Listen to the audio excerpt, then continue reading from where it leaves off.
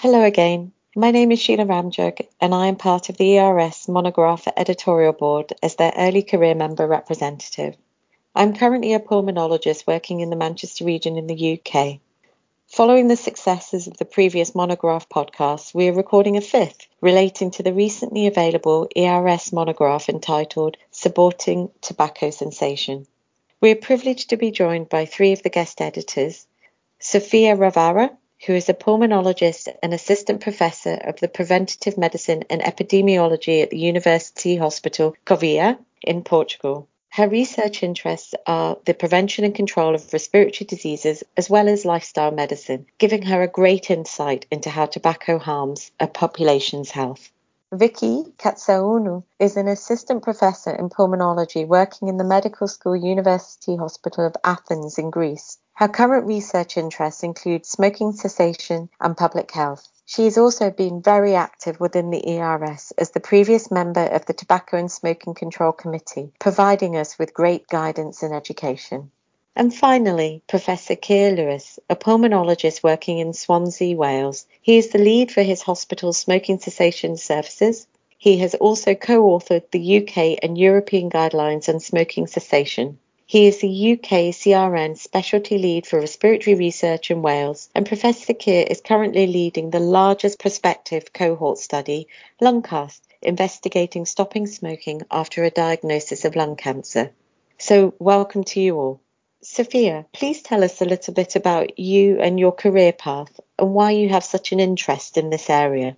So good afternoon to all and thank you for hearing us. Well, I began as a clinician working at respiratory departments in major hospitals in Lisbon. And most of my patients at that time, they were smokers, mostly men and mostly smokers. And I felt very frustrated because I couldn't fully help them without helping them to quit. And I didn't have the skills, the clinical skills to help them to quit. So after being board certified as a pulmonologist, I was aware of master degree in tobacco dependence treatment in University of Cantabria in the north of Spain. And I registered to be a master student, and I did this expertise in smoking cessation, but also in tobacco control. Actually, this master degree was an international platform of international experts, not only in smoking cessation, but in tobacco control. And I understood that to treat smokers, we need to implement public health policies and we need to have a broader perspective of population health. So my mindset as a healthcare professional changed to population health, and my thinking was different. And then I decided to do a PhD also in tobacco control, epidemiology and medical education in tobacco control. It's about the role of healthcare providers in tobacco control. I studied the engagement of Portuguese physicians also in smoking cessation and the association with smoking social norm. And now I am teaching full-time at the University of Beira Interior. I am the coordinator of preventive medicine. I also teach epidemiology and also teach respiratory physiology and smoking cessation, of course. And I also work at the hospital, but I only do outpatient respiratory care and smoking cessation. So my interest, it's in smoking cessation and also in tobacco control. It's double. I mean, it's both from the clinician part, but also I have a clinician interest, but I also have a population health interest, I would say. Vicky, coming to yourself now, why is this issue of the monograph so important?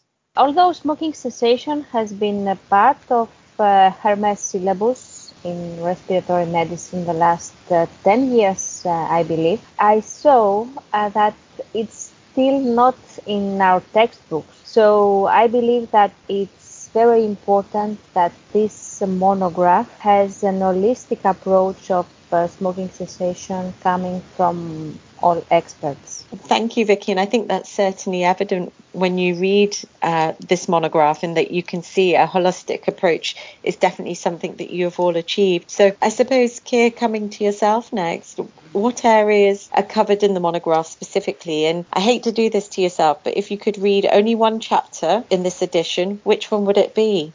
Too many doctors just treat diseases and accept that those diseases are just there, and we alleviate suffering and we do it well and we try to stop disease progression. But how about if we thought, well, let's stop the diseases in the first place? And we're taught this in medical school. I think a lot of this monograph talks about how to prevent the catastrophe of all these avoidable millions of deaths every year, and how doctors and medical professionals can be involved at the forefront. And that's really the first part of the monograph. But what I've become more interested in, excited as a practicing lung doctor, when I see the carnage on my acute medical wards and my respiratory clinics and my respiratory failure services and cancer services, is how can we alleviate that suffering?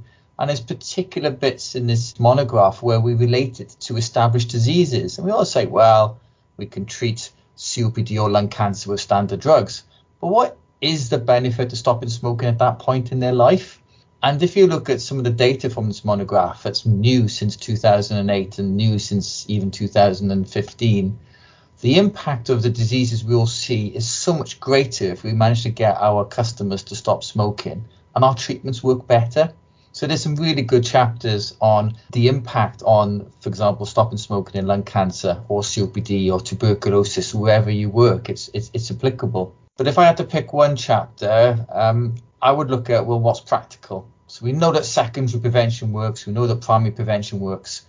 But where's the evidence you can actually do it and do it well? And there's a chapter about how you can build a business case into your systems and stop just talking about it and actually do something about it, and how you can implement models that have been tested now around the world and are cost effective and really, really clinically important, and yet no one's doing them enough.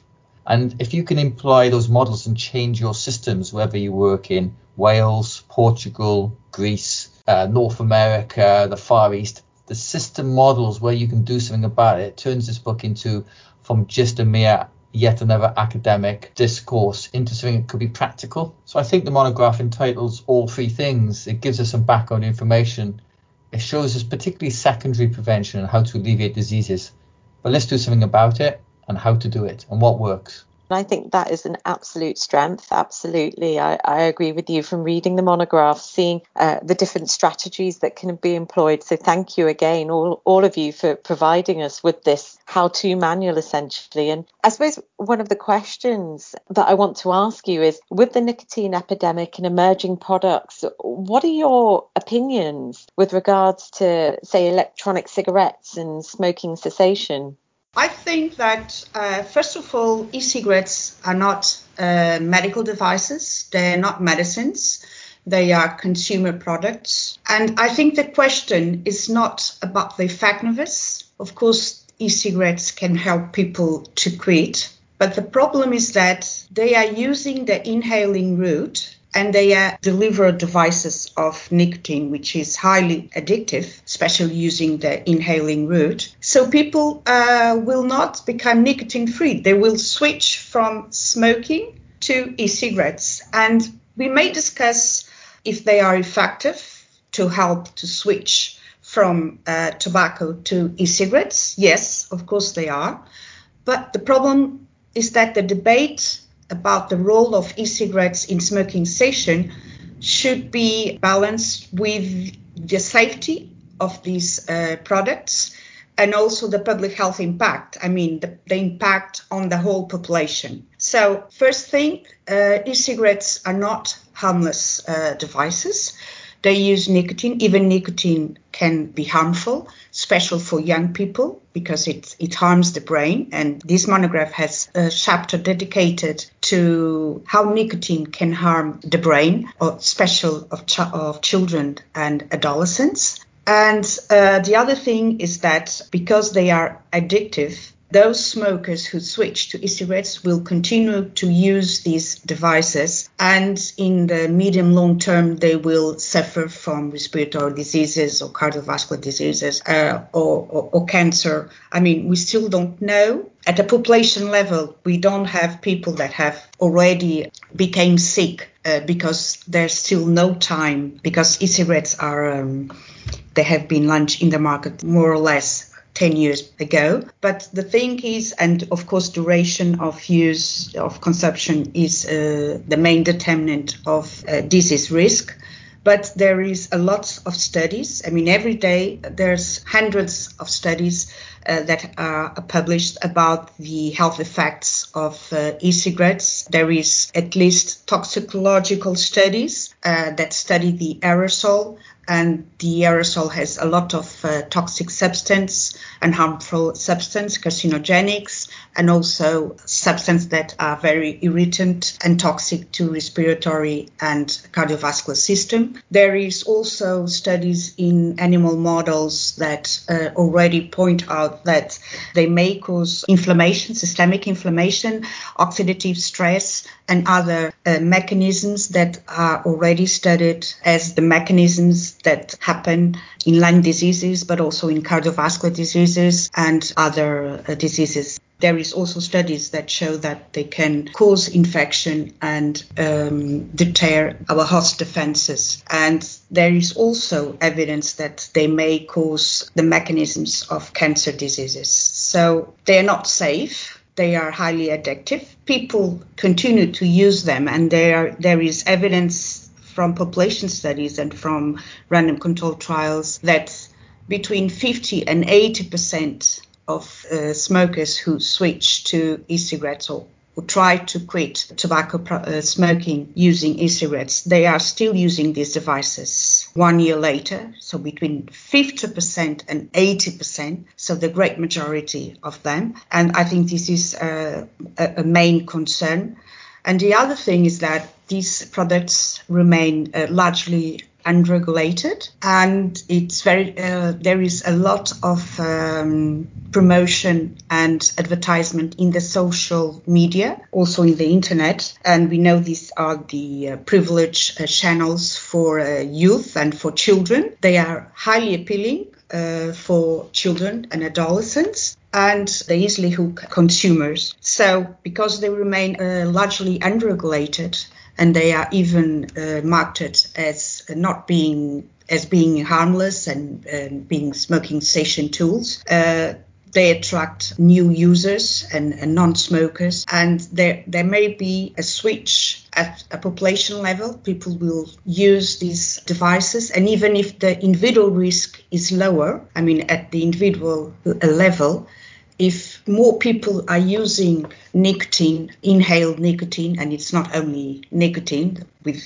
all the other harmful substances, at a population level, the burden of diseases may be higher. And I think this is the public health impact it can be a public health tragedy, actually. But we have a lot of non-proven suppositions, and I think this debate is also very polarized, and we should be more open-minded and continue to do research, and have a wider perspective, not only of the individual risk, but also the population impact of using these devices. And of course, it's really important that these devices, that e-cigarette and also heated tobacco and the other emerging products, they must be highly regulated.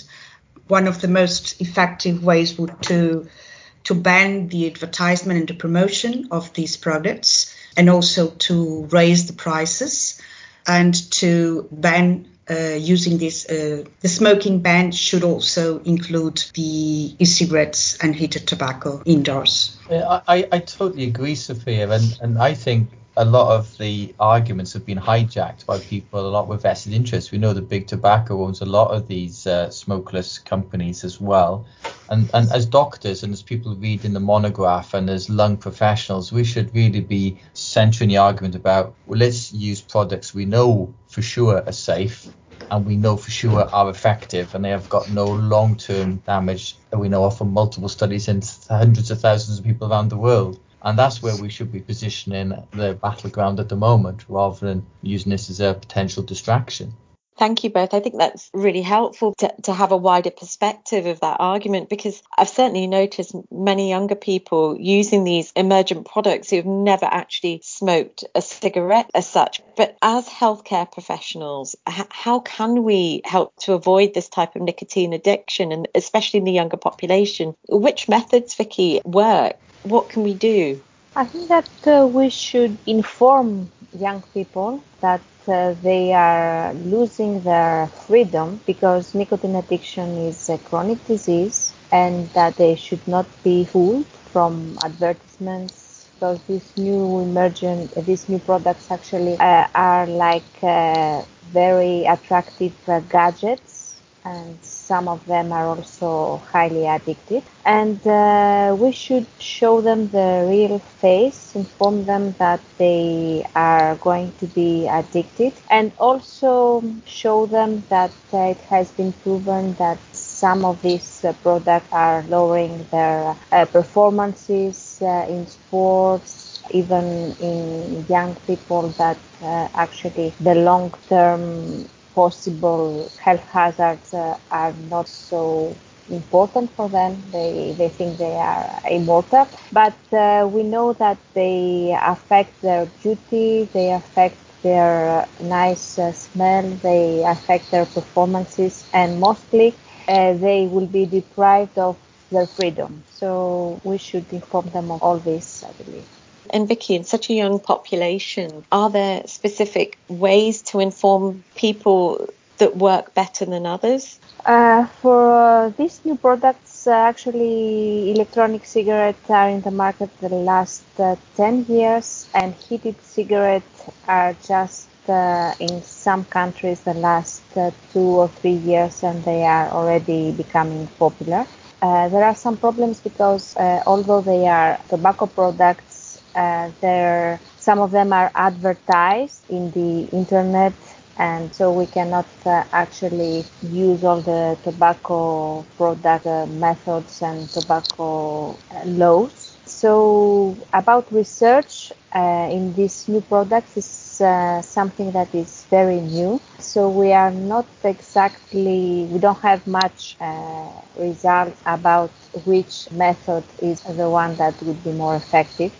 But since we can see that the tobacco industry is using the same tactic as they have been using for classic cigarettes, which is the looks, that it's trendy, that it's it's very in fashion, I believe that we can use our experience and try to stop advertising these products and start awareness campaigns and informative sessions in the radio, the TV, and everywhere.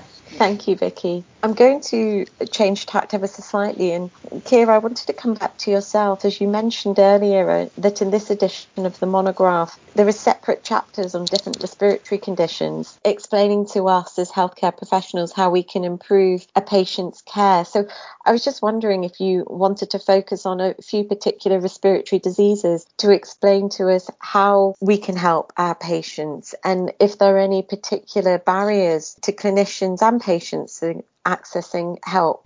Yeah, so there are specific chapters on the diseases per se, as well as barriers to putting in care and support from primary care, community services, straight up to tertiary levels and transplant units. And the way you'd look at it would be a system-wide approach across different diseases through the same hospital, the same GP surgery, the same research centre. But the best way we look at, if you look at a massive impact, would be low-level, very brief 30-second advice on every healthcare encounter. If you think that 70% of people see a doctor of some sort every year, 70% of us will see one. It's a massive opportunity. So even a very weak effect would have very strong public health benefits, and 30 seconds to save a life. Use it when people go for an x-ray, use it when people attend for screening services, use it when people apply for various benefits. You can use it when people are having chemotherapy, when people are having non-invasive ventilation. It's a system-wide approach. And if you look at, for example, really major 5 killers of respiratory and a burden, you can improve outcomes in asthma. We know it's the only thing we can do in COPD that can make people live longer and improve all 4 symptoms and quality of life. So the major 4 symptoms of COPD, nothing can do that and make people live longer. Pulmonary rehabilitation can't do that. But where is the smoking cessation in the COPD clinics? It needs to be embedded into it. There's some work that's been done across the UK and multi-centre trials suggesting that stopping smoking is almost as powerful, if not more powerful, than chemotherapy for lung cancer. And that's an astounding fact. If you can reduce lung cancer mortality by 17%, that's really dramatic in a so-called horribly progressive incurable disease. If you can stop people with TB smoking, they're much more responsive to the TB tablets. They're much less infectious. They cough less. Their x-rays improve quicker, and they become smear negative more quickly if they stop smoking as they're taking the TB drugs. And that kind of thing will have impact for other people. Obviously, we know more and more about the impact of smoking on COVID and the fact that smokers probably are 3 times as more likely to have COVID symptoms, although it's very hard to track in the community. But what we do know for sure is if you're admitted with COVID, you're between 2 and 3 times more likely to end up on a ventilator or die, even if you don't smoke with the same age and morbidities. So it does something to your immune system. It does something terrible and ongoing to your lung defenses. But I think an important part of this monograph is its evidence of secondary prevention. So the story, it's never too late to stop. And when you have old and bittered lung doctors like me saying it's too late for these people, it probably isn't. And I was saying the wrong things to some of my patients. Even towards palliative care, it is evidence you can improve quality of life and locus of control over that. So I do believe it can be embedded. There's excellent work from the Ottawa model of smoking cessation embedded across hospitals and community care that look like it reduced mortality in people who were admitted by 20 to 30% at 2 years. That's mortality, and that's incredible. That's really incredible. The Cure project near you, Sheila, in Manchester, the cost effectiveness of what that system is doing across a range of hospitals and specialties beyond just respiratory is remarkable. And we've quoted all these examples of individual diseases, but also how to do it and how often to do it and what's the most effective and cost effective way of doing it. Thank you, Keir. There are some astounding facts there, and you're absolutely right. I am very, very privileged to work in a hospital where Cure essentially was founded.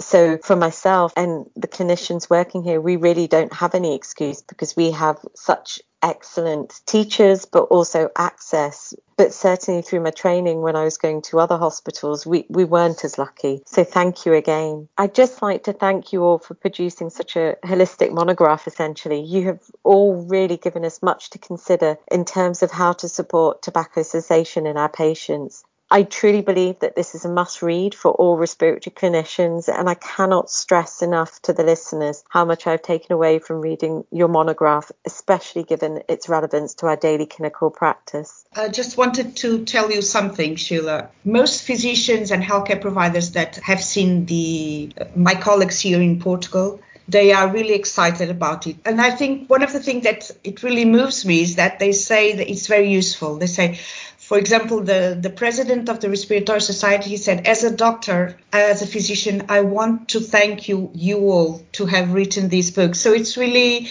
and even early career members, this is fabulous. And everybody is so excited about the monograph. Thank you. I'm afraid this brings us to the end of this podcast, and I'm so grateful to you all for your time and for your dedication to this topic. I hope the listeners enjoy this podcast as much as I have. Thank you.